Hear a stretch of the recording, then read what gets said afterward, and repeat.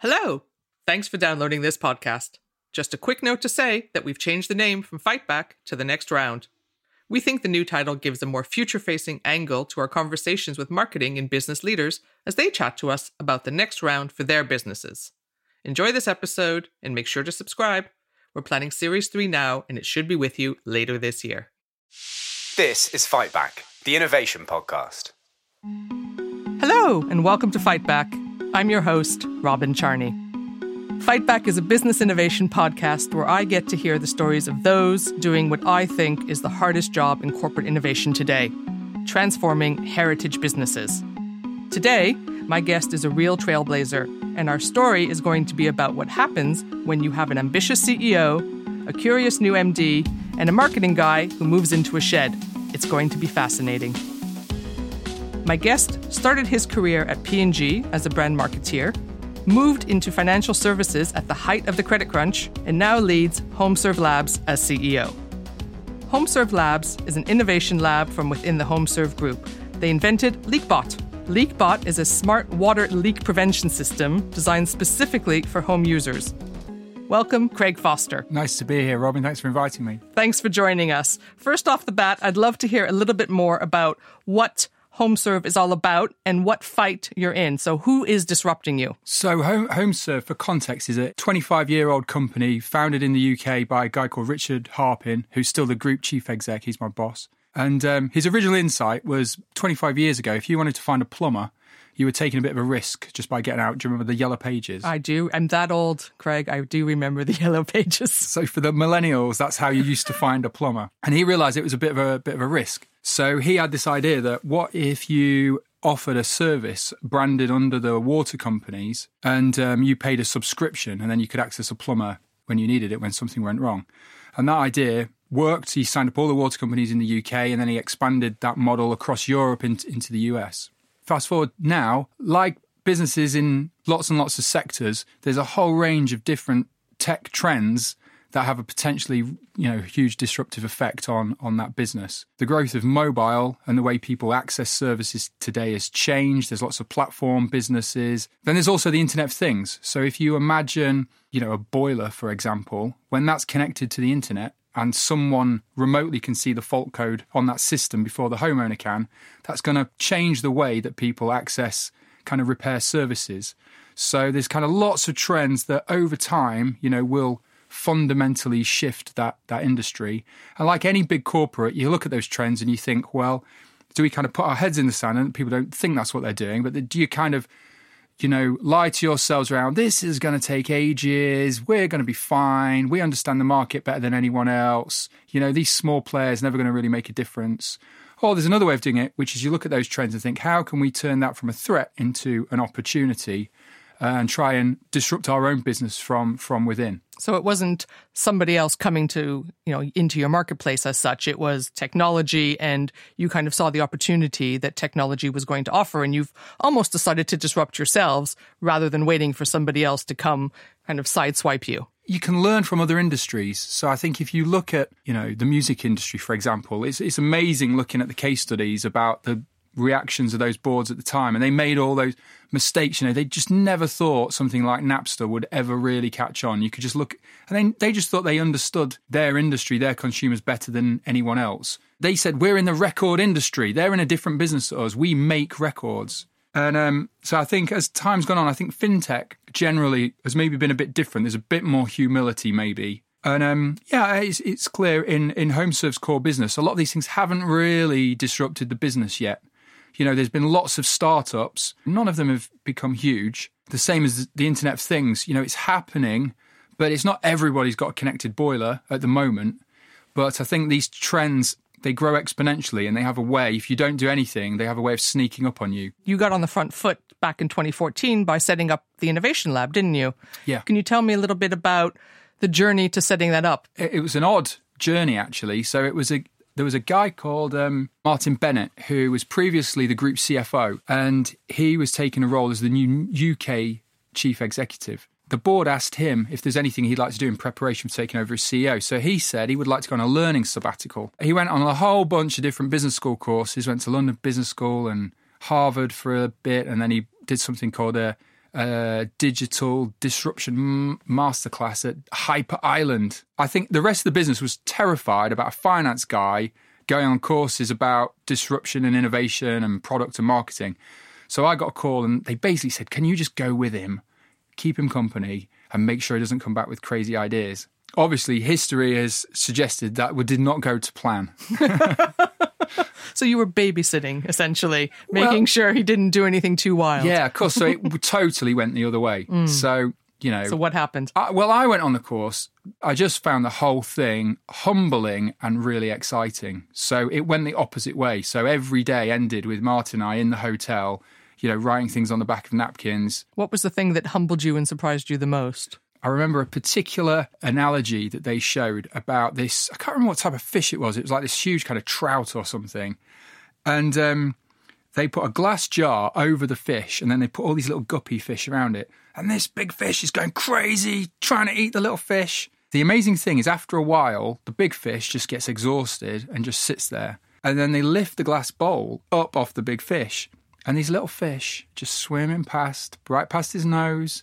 And the big fish forever sits there, will never ever try again because he's just learned that, well, this is the way things are. You can't eat the little fish. And the point was that lots of us in our careers can get stuck in this way. And I realised that this was true of me. I thought I understood our industry really well. I thought I understood who our competitors were, who our consumers were, the products that we sold. I thought I knew what business we were in. We just got challenged so many times around, well, do you really know? Do you really know? What is the value that you ultimately provide your consumers? And then we got asked to think a lot about different technology trends and where the winds of change were blowing. And can you imagine how this value could be delivered in a different way in the future?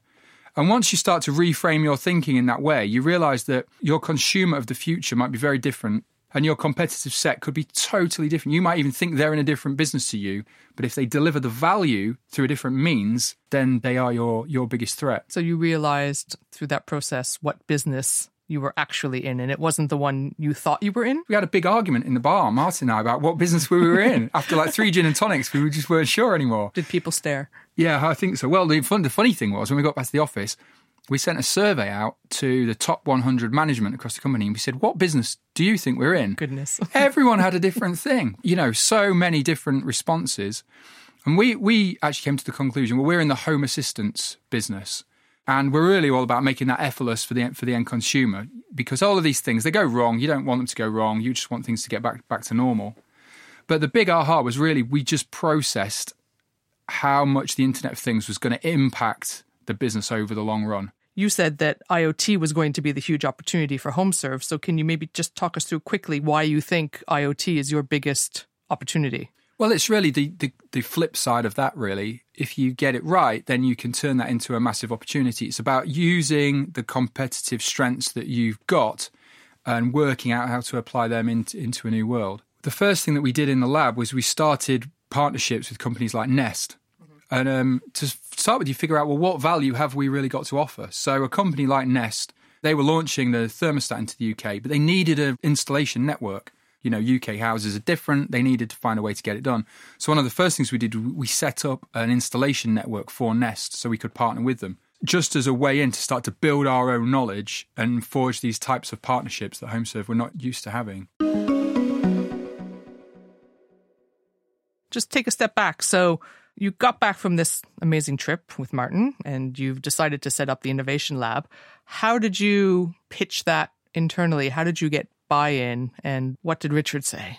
We learned through that experience why big companies find it so hard to innovate. You can see the same pattern over and over again. And what are the top 3 things? Well, the things like, the obvious things are, you know, big functional silos. So any kind of new business model innovation normally requires different functions. You need a bit of technology, a bit of product development, some service operations, customer service support, financial engineering sometimes, different types of commercial models. If you're working in a big organization where those functions are siloed, it's very difficult to do that kind of cross-functional innovation. And then I think the other thing that really always stuck in my mind was even if you come up with something different, if an organization's got a well-tuned business model, it almost has its own kind of gravitational pull. There was a great phrase in a book called The First Mile. called The Sucking Sound of the Core. And it's basically this idea that even if you come up with something new and different, if you try and launch it, little bits of it will slowly turn into the core business model, just because that's the path of least resistance. Well, it's the gravitational pull of what you know. It's the least change, isn't it? Yeah. So it actually, that all adds up to it being really difficult to do something. Even the way these things are often managed in big companies, processes, compliance that's there for good reason for a mature, established business. Oh, absolutely. And lots of the interviews we've had, that compliance aspect, that how do you take something away from the core in order to give it room to breathe and flourish, or do you build from the inside is a kind of innovator's dilemma, isn't it? Because you kind of have to choose your path. But you chose the car park, didn't you? The way that we did it is we kind of learned from all of that. And the good thing, I think the thing that was kind of unique and hard to copy about this experience is just the fact that Martin and I did all of that stuff together. So he heard all the same things. So in that respect, it was very easy to set it up when we got back, because Martin heard the same stuff and he said, okay, it's clear what we need to do. Set up a team. I'll give you some money, pick some people, and I will give you a really broad remit, which is, the Internet of Things, going to have a big impact on our business. Go figure out how that's an opportunity for us.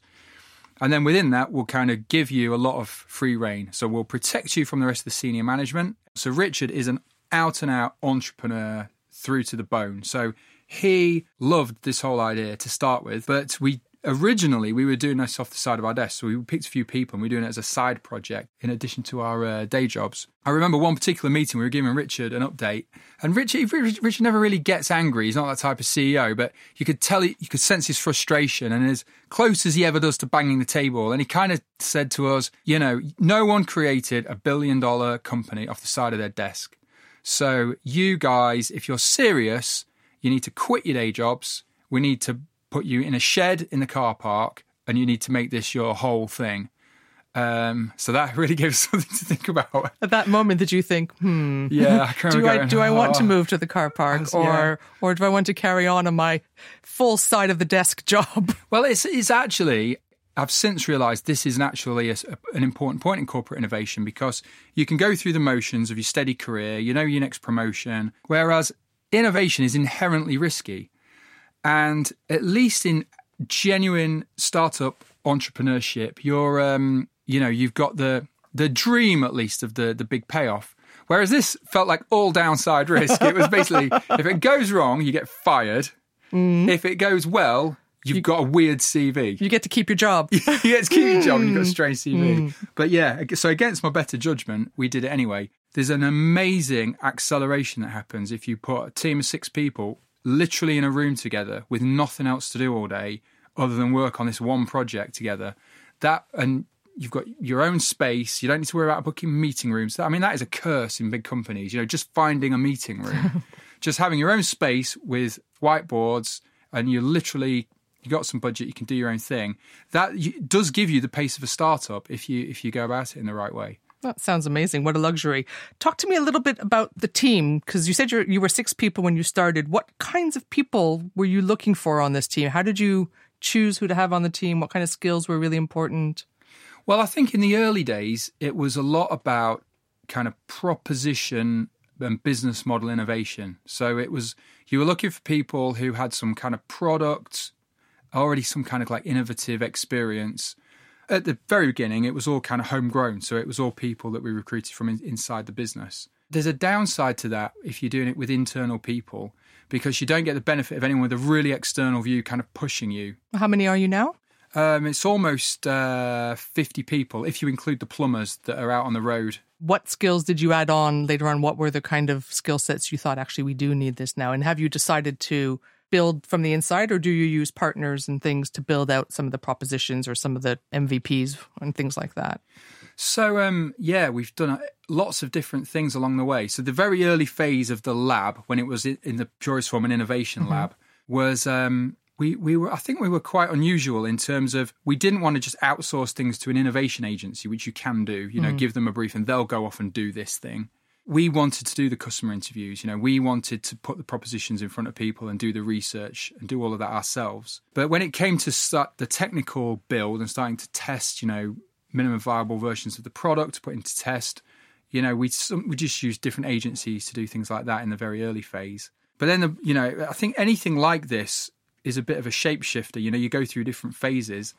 And I think you've got to start it with an open mind as to where it will take you. Because in the end, what happened with us is we had like 7 different projects. We had this crazy leak detector project on the side. So LeakBot was your side hustle to your side hustle. Yeah, it was definitely. Everything we were doing was in connected heating. And we were trying to figure out how do we put our services into other people's platforms. We're partnering with different tech firms in that space. Okay. And I think it was a question from Richard. He said to us, well, what about plumbing? We've got millions of people with plumbing policies and we've got, thousands of plumbers around the world. Is that going to be connected to the internet in the same way as heating? And so we went out and tested a few of the products that were on the market, but it was a totally different landscape to heating. A company like Nest, you use that thermostat. It was just a great product and they had loads of traction. You went and tried to look for leak detection technology and it was just not very good, because it's not as sexy as Nest. Yeah, it's definitely not sexy, but it actually wasn't even functional. I mean, because at Homeserve, obviously the heritage is in plumbing, so we know a lot about leaks. And everything on the market was either a moisture sensor that you just put somewhere in anticipation, if you've got a crystal ball, of where your leak will happen in the future.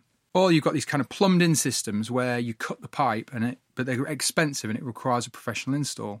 So we went a different route. There was a friend of a friend who was a kind of PhD, Oxbridge, boffin, like inventor type, frighteningly intelligent.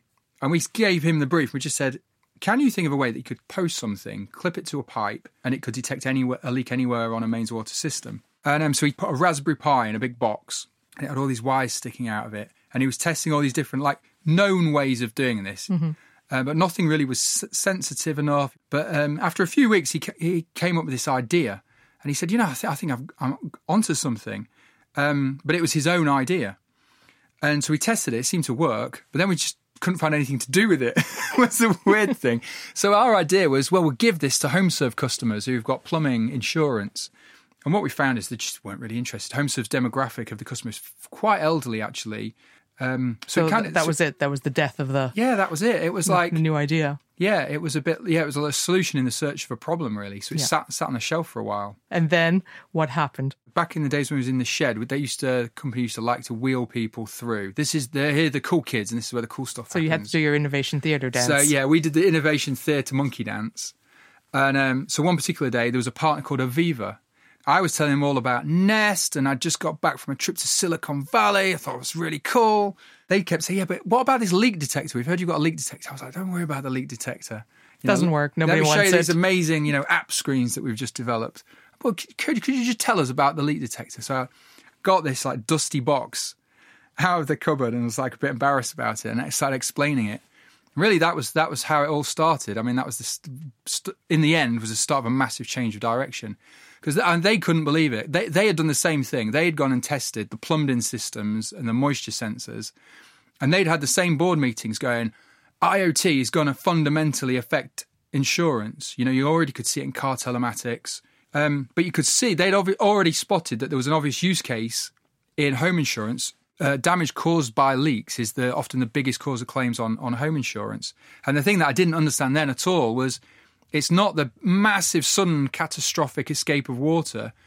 The vast majority of the claims are small leaks, leaking inside a cavity wall, inside a ceiling, and they're causing damage over a long period of time. And so that just so happened, that's exactly the types of leaks that our leak detector was picking up. That wasn't the use case you thought LeakBot would be used for, did you? No, not at all. No, so it was a surprise.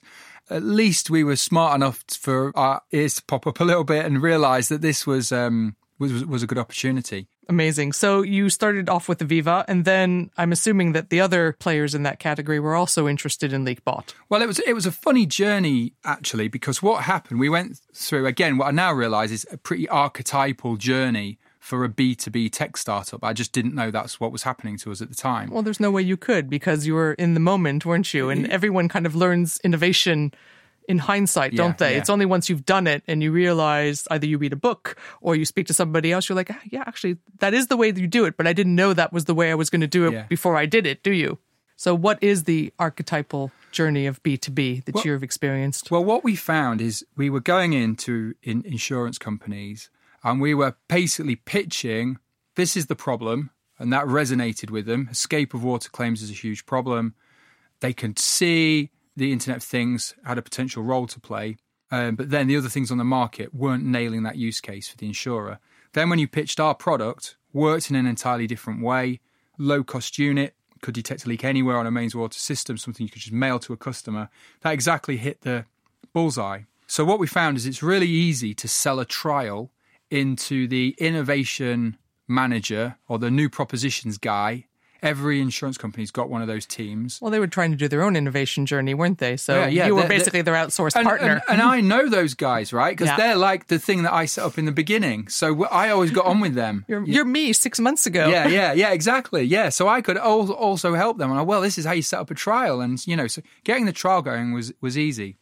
But there's another classic Silicon Valley book, quite an old book called Crossing the Chasm. Oh, yes, I remember that. Marketing. By Jeffrey Moore, And it's all about this adoption life cycle. That whole book is pointing at this phenomenon in B2B markets, that there's a chasm that opens up. So we're a case study. So you go in and you sell to the innovation guy, they do a pilot, they think it's great, but then to cross the chasm, as Jeffrey Moore talks about it, to get the early majority, you need the big corporate customers to roll this thing out for real. So the buyer is someone totally different. It's the CEO, the CFO of that corporation. And the insight is they don't care what the innovation guy in their own company says. They don't even listen to that person. They care what are their peer group, the other CEOs in the industry, what are they doing? It's the old idea about you never get fired for buying IBM. It's that mentality like, well, is everyone else doing this? Yeah, there's that herd mentality, which I think we're almost in that, aren't we? We're almost in peak innovation, aren't we now, where everyone has to talk about it in their perspective. They have to talk about it in their earnings calls. They have to do podcasts about it. Yeah. And you get caught in this because if there's a theme, every board meeting, there's a lot of, this is where innovation theatre comes from. There's lots of boards saying, I keep reading in Harvard Business Review that, Internet of Things is a thing, or, AI is a thing. Or a non-exec will ask it, where's our AI project? And then a small budget gets given to someone in the data department, can you go do an AI project for the board? And those projects kill startups because you waste a lot of time. The challenge is, how do you get the first big corporate to do it for real? That's really So how'd you do it, Craig? Well, if you read the book, what Jeffrey Moore says, pick a segment where for some reason you've got the perfect alignment of stars, where they just want to do it and it's the easiest place to get the business case to stack and you've just got the best shot. We swallowed that whole and said like a year and a half ago, well, let's have a go. So found two. So one was high net worth. And then we also weirdly found this quirk in Denmark where the escape water claims are just much, much more severe in Denmark. So we kind of focused on those two and we had a proposition where, the insurer could give our device for free, even offer the repairs for free, and the business model would stack. And we thought, let's see if we can get one of those over the line, then the theory is the dominoes then fall over, which really brings us right up to date. We're just rolling the product out in Denmark at the moment. So you're in the process of crossing the chasm now. Yeah, you haven't crossed it yet. You're right in the middle. I would say we're literally clambering up the other side on the wall and on the D-Day landing. Yeah, I think we've made it to the other side, but it's been quite a journey. Have you given much thought about how to build the LeakBot brand from a kind of marketing point of view? What we found in the early days is, although it's really a B2B business, the homeowner's got to want one of these things. And what we found is, in the early days, if you just said, do you want a free leak detector? And it's a black box, no one's interested. And the amazing thing that we found with LeakBot is we made it look like a consumer tech product. It can sit on the shelf in Currys next to a Nest thermostat and not look out of place. Product design and UX was really important to you. Everything, the industrial design of the unit, the packaging, the branding is all of a theme. So your P&G training came in handy. It really did. In the end. Productizing that whole thing and branding it, makes it really appealing. When one of our partners, if they send an email to their customer base offering one of these things, if they send 100 emails, 30 customers will take one. So That's it shows amazing take-up rate, isn't it? Yeah, when it shows when it's essentially quite a boring thing. People are not really interested in leak detection. You're making it very interesting. So talk to me a little bit about your best day in innovation. There's a big show called DIA, which is a really well-attended kind of insurance kind of tech conference in Amsterdam. I was invited to speak on the main stage, been able to demo the product in front of a few thousand people and talk about the actual business case and talk about the traction that we've got with some of the partners. It really felt like a kind of coming-of-age moment for everything that the team's been working on. And then we also won an award for the presentation. Take your crystal ball out. We're going to look into the future. Where do you think the race for the connected home is going to end, or who's going to win? Where do you see that whole connected home going? Because it feels pretty endless at the moment. It's pretty vast, isn't it? I'll give you a horizon. Let's say 5 years. Tricky question. I think predicting the future is always, I won't hold you to it, I promise. Yeah, it's a tough question.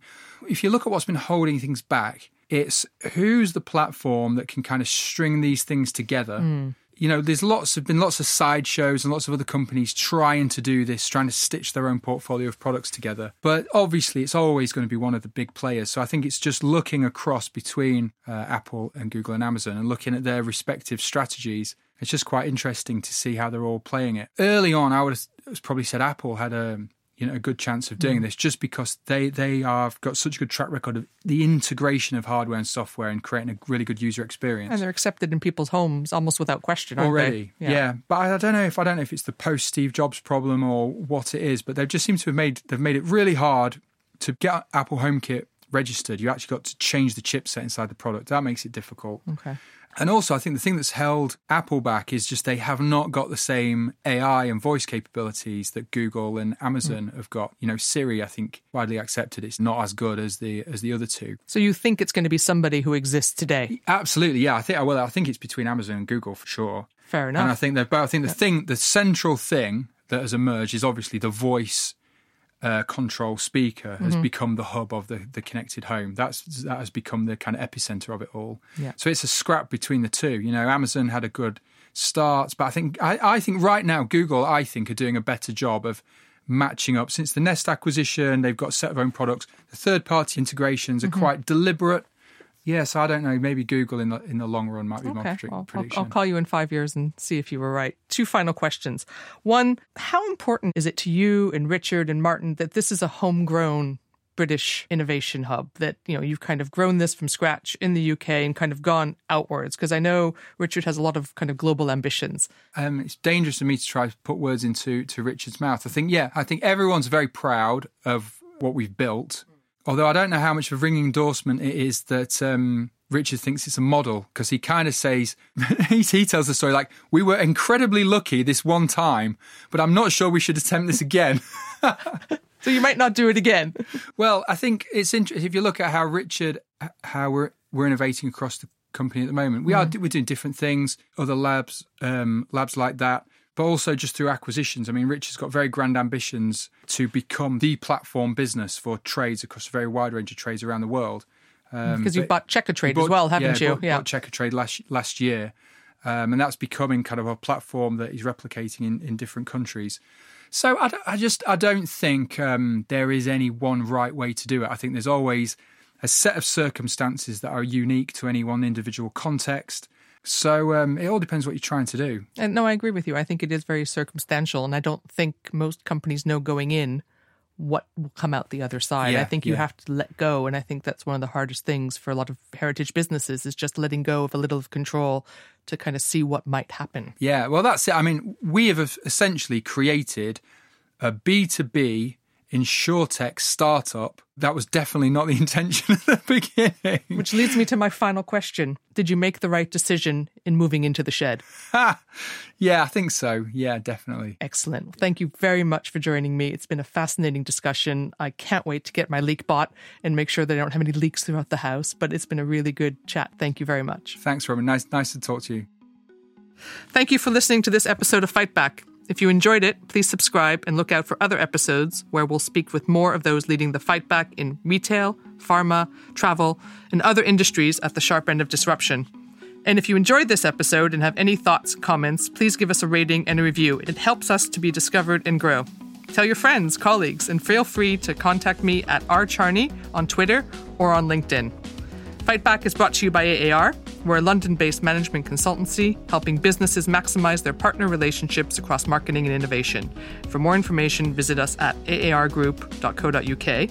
And this podcast wouldn't be possible without the support of the great people at Something Else. Thanks, guys. See you next time.